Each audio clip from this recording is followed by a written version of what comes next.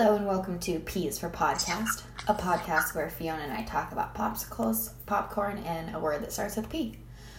Hello, Fiona. Hey, Claire. What's up? Not much, just hanging out, thinking about popsicles, thinking about movies, or all general media. Wow, crazy. So was I. How Nice. convenient.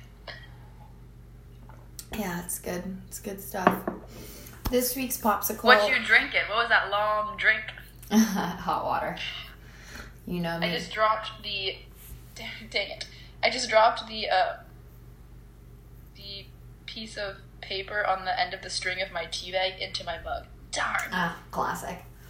That always happens. Yeah, so this week's popsicle is lime and raspberry. So good. Oh, I love those flavors so much. Yeah, they're just so classic. I forget. Wait, can you describe to me the format that they were in? I don't remember. Yeah, so it's like a raspberry syrup at the top of the popsicle, and then limeade, and then lime peel. And I use Bear's limes, which are a Northern California specific lime. Ooh, love me that regional produce. It's a strain of Persian limes that they created at UC Santa Cruz. Oh, very cool. Very near to home. Yeah, super cool.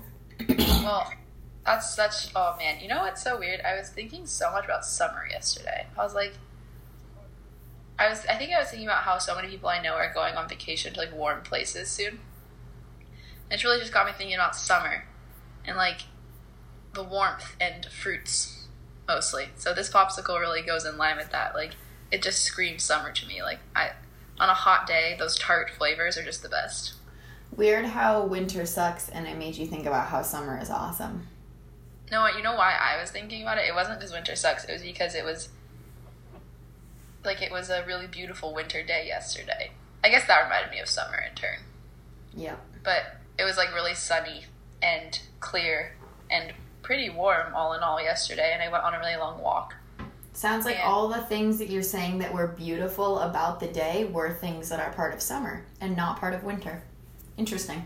Well, they're also part of winter. That's what I'm saying. Are they?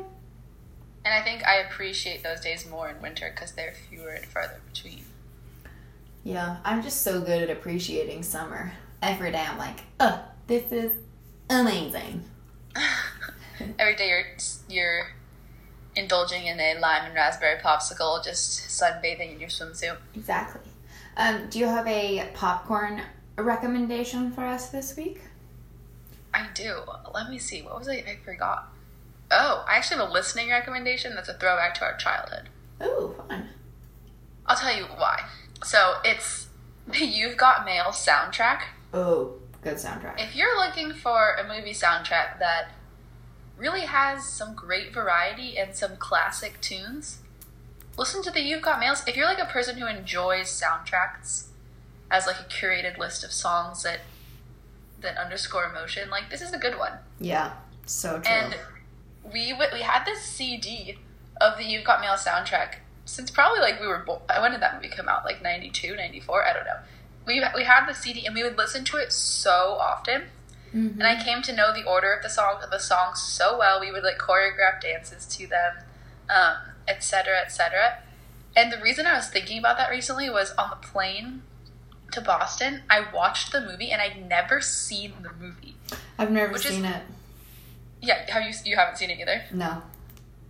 So it was just this, I'd never had a viewing experience like that where this soundtrack was so like burned into my memory and so influential in my childhood.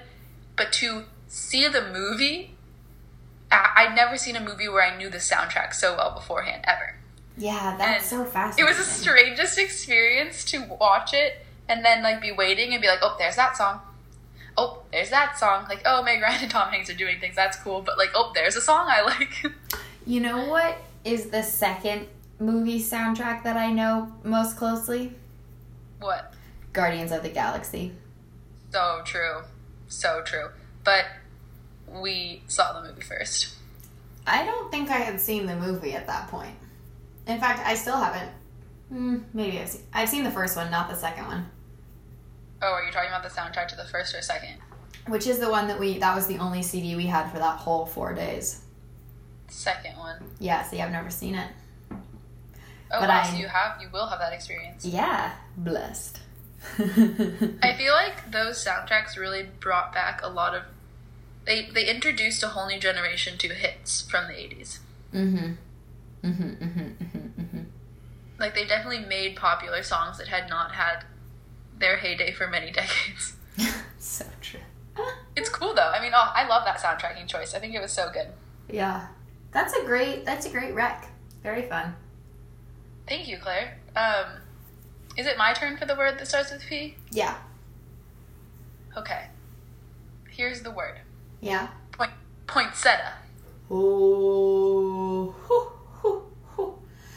Interesting that you bring it up in February, because I feel like poinsettias are I associate them with the Christmas holiday. As do I. I wonder why that is. I wonder if there's like a religious connection. I think probably there is. Yeah. I think my gut is telling me that that's something that we adopted from Latin American culture, the use of poinsettias at Christmas. Just like we, like how they use, what's the flower that they have covering the ground during Dia de los Muertos?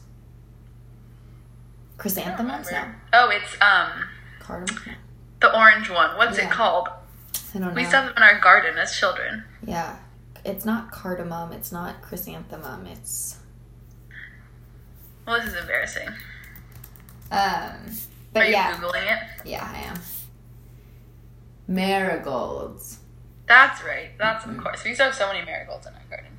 Oh, I don't know if that's true about poinsettias. That's just for some reason that occurred to me. I have no basis on which to build more of a piece of information. I like poinsettias. I feel like my favorite flowers are all pink.